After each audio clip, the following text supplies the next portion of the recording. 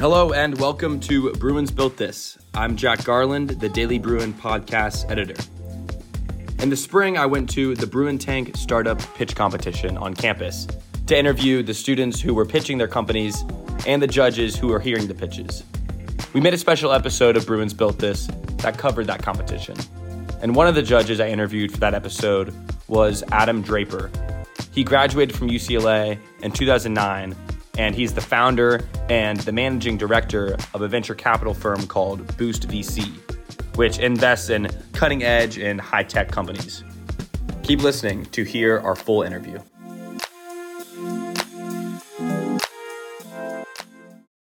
Adam, I'm so glad we could finally get you on the podcast. Welcome to the show. Thanks for having me, Jack. It was fun. I'm excited to talk to you. So, Adam, you haven't just started one company. You've actually started two companies. You're a two-time entrepreneur. So we're going to dive into Boost VC later. But first, could you talk to us about your first venture? Yeah. So my senior year of college at UCLA, I founded a company called Expert Financial with a good friend named Thomas Foley.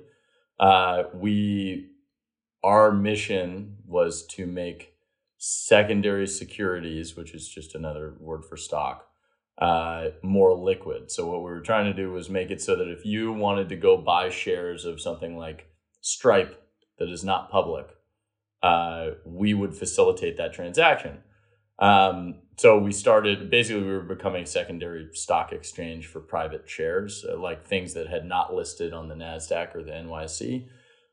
We learned a lot. It was a long journey of 4.5 years, and we became a broker dealer. We had FINRA and the SEC. We had to be approved as brokers, so we had to take our Series 7 and 63, and that just says like you are legitimately allowed to transact securities by law. And we did some transactions. At the end of the day, we ended up having to close. We weren't able to in that time frame. We were all pretty early. There was another company called Second Market, another one called Shares Post, and they all sort of ended up moving outside of exactly what we were doing. But it was an incredible experience. I still have a team that I feel like was family that I got to start that with, and I'm still like fantastic friends with everyone who started it, and they went on to all do amazing things, starting things, joining things, building things. It was an incubator of our skill sets, of course. And then from there, I realized I had gained an experience that I was able to sort of help new entrepreneurs not make the same mistakes I did, whether that be hiring mistakes, firing mistakes, whatever the mistakes were. And so I started to mentor a few startups. I started to invest in a few startups. A couple of those startups ended up being things like Coinbase, Amplitude, Benchling. That makes it sound like I just hit dingers. There were a lot of other ones. And from that, I was able to leverage sort of my experience to be able to start what Boost VC was. And we started as an accelerator. I had raised $500,000 actually to build a crowdfunding website. But after we ended up selling off the parts of Expert Financial, I ended up launching this thing called Boost Funder, and we were the first crowdfunding for equity website. And then I took that money and I sort of restructured it to be a small fund of $500,000 to invest. And we ended up investing in 24 companies over the course of like 6 to 10 months. Some of those companies went on to build really great things. And then that was sort of the beginning. I partnered up with my current partner, Brayton Williams, to be able to sort of pursue this journey of building a fund from the ground up. People don't think about funds as like operating businesses, and I think that they very much are. So that's one of the things I believe. So can you tell us about that? How can a fund be built from the ground up and operate like a normal business? Yeah, a lot of people come up to me who are in sort of school or after school even, and they always say like, what's the like approach to becoming a venture capitalist or an investor.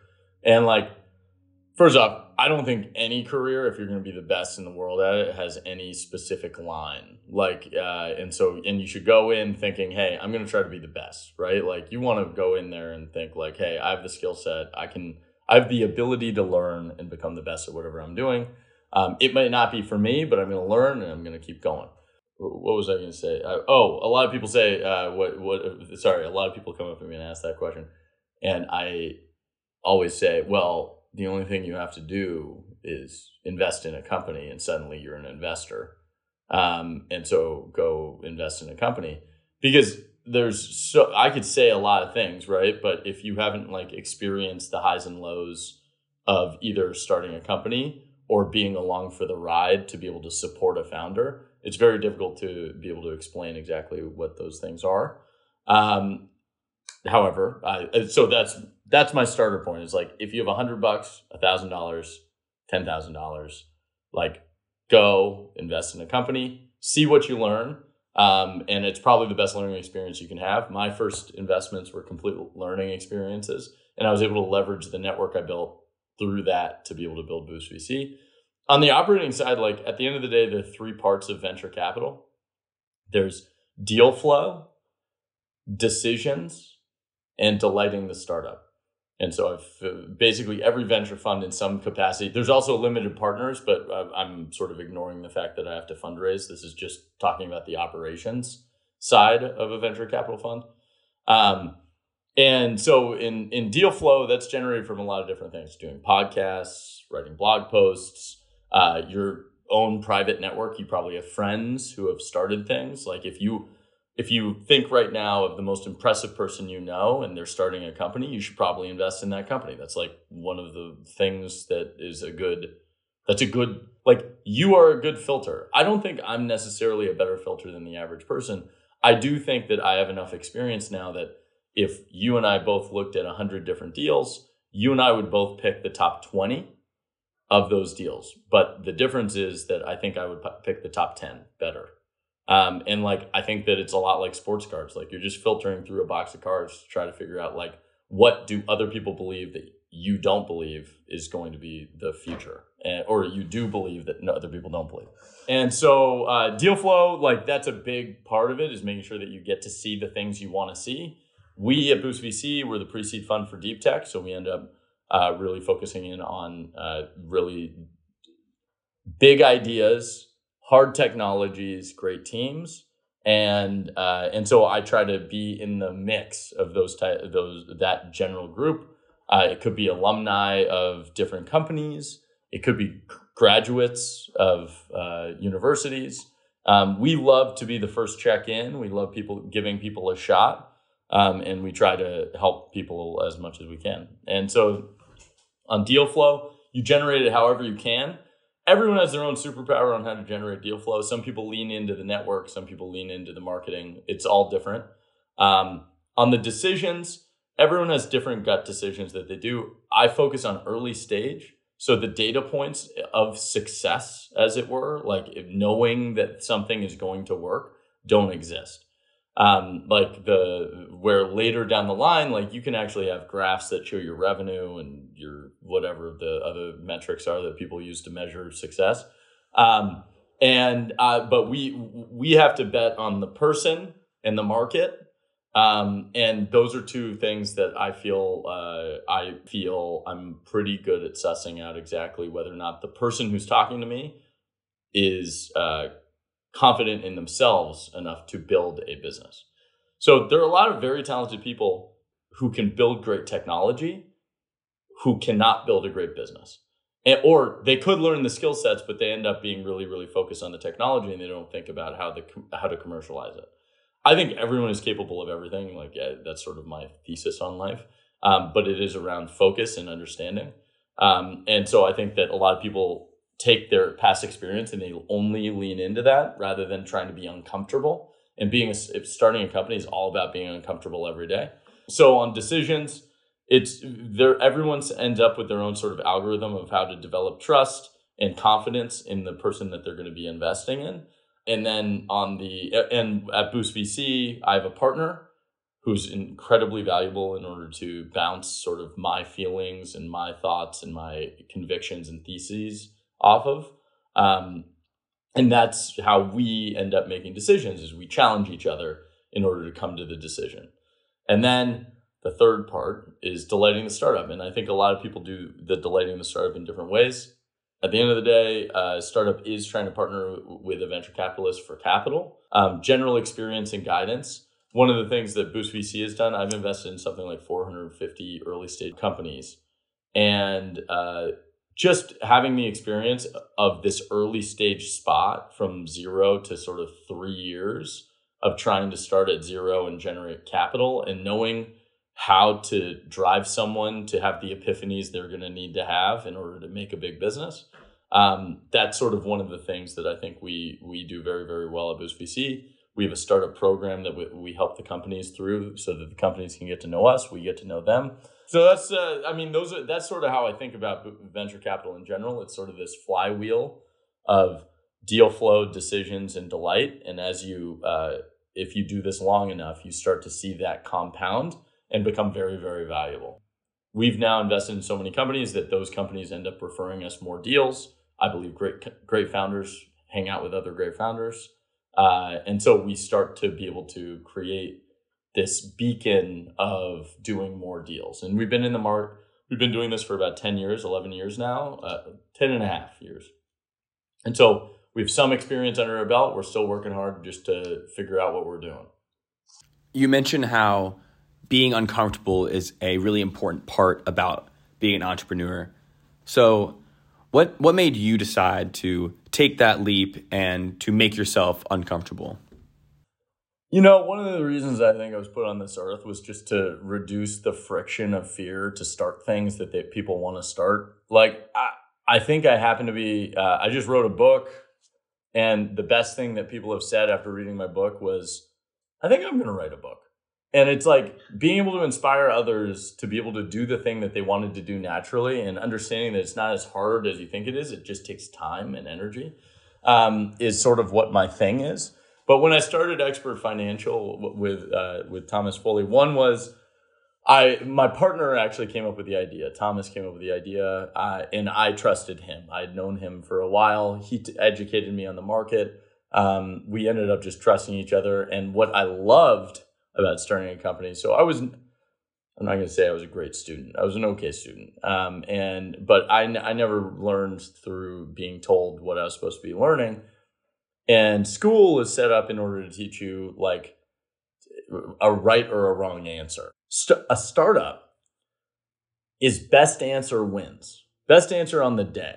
It's not about right or wrong. It's about like, is there a best answer in the room? Because this is an unsolvable problem, and we need to figure out how to move forward. We have a saying at Boost VC, we try to invest in founders who are default to movement. So like they're constantly moving forward. They might not be doing the right thing every time, but every time we talk to them, they've tried a couple things. Like, you're not right off the bat. No one is. No one's right. It's 10 years to an overnight success. Like, I continue to believe that. I continue to see that. They're people who have been working in the same industry for like 15 years who are just starting to hit. What I've always been pretty good at is when I go in on something, I go all in. And when I started a company with Thomas, it was amazing. I was a senior. I was still in school.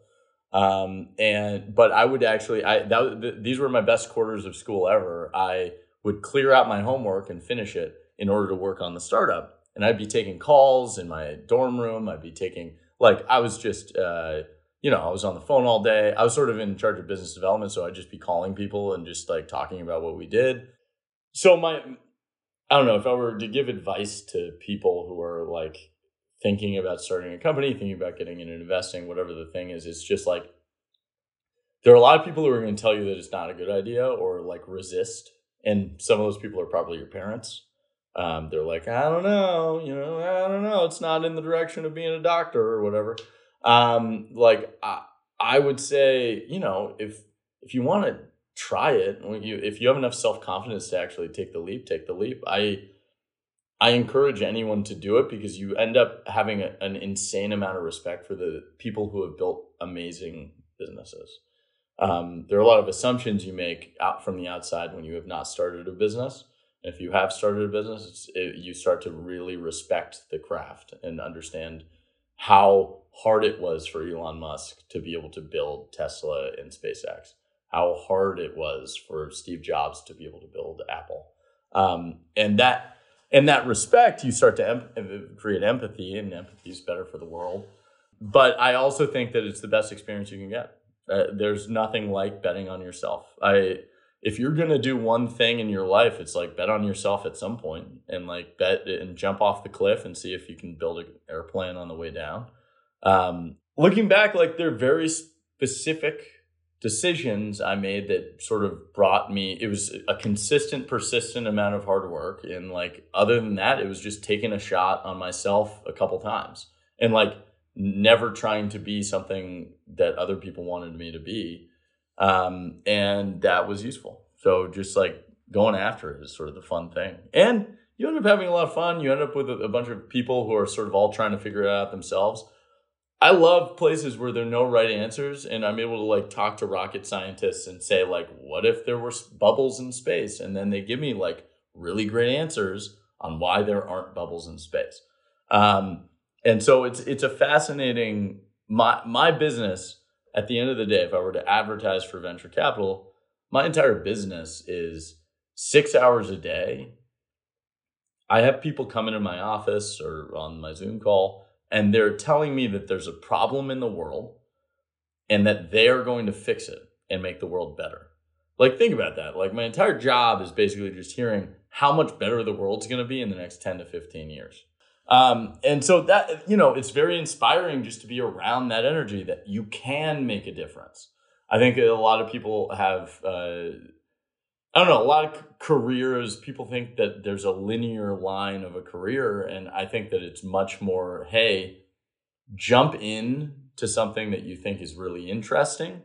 If I were to encourage people at UCLA, it was something that you mentioned was sort of like, what sort of guidance, how can you leverage UCLA? One is you're a student. Call who you respect the most and just say, I'm a UCLA student. I would love your insights on X. And have a conversation with the person you respect and think is awesome the most.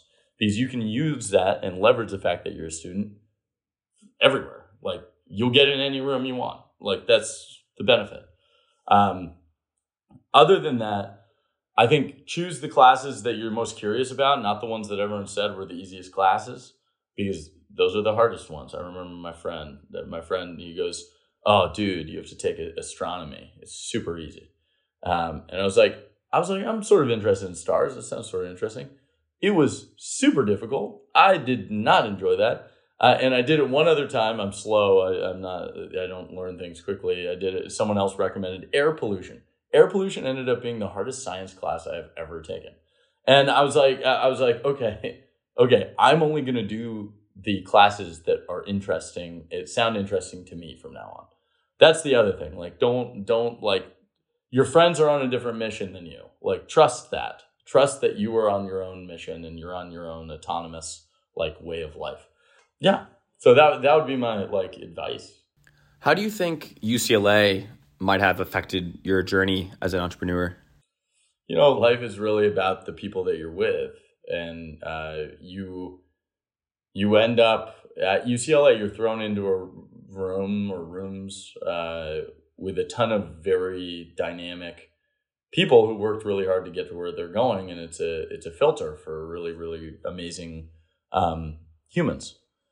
And I am fortunate enough to call a couple of those humans really, really great friends today. A lot of those people, like I have been able to invest in some, I've been able to work with some, and that's been really special.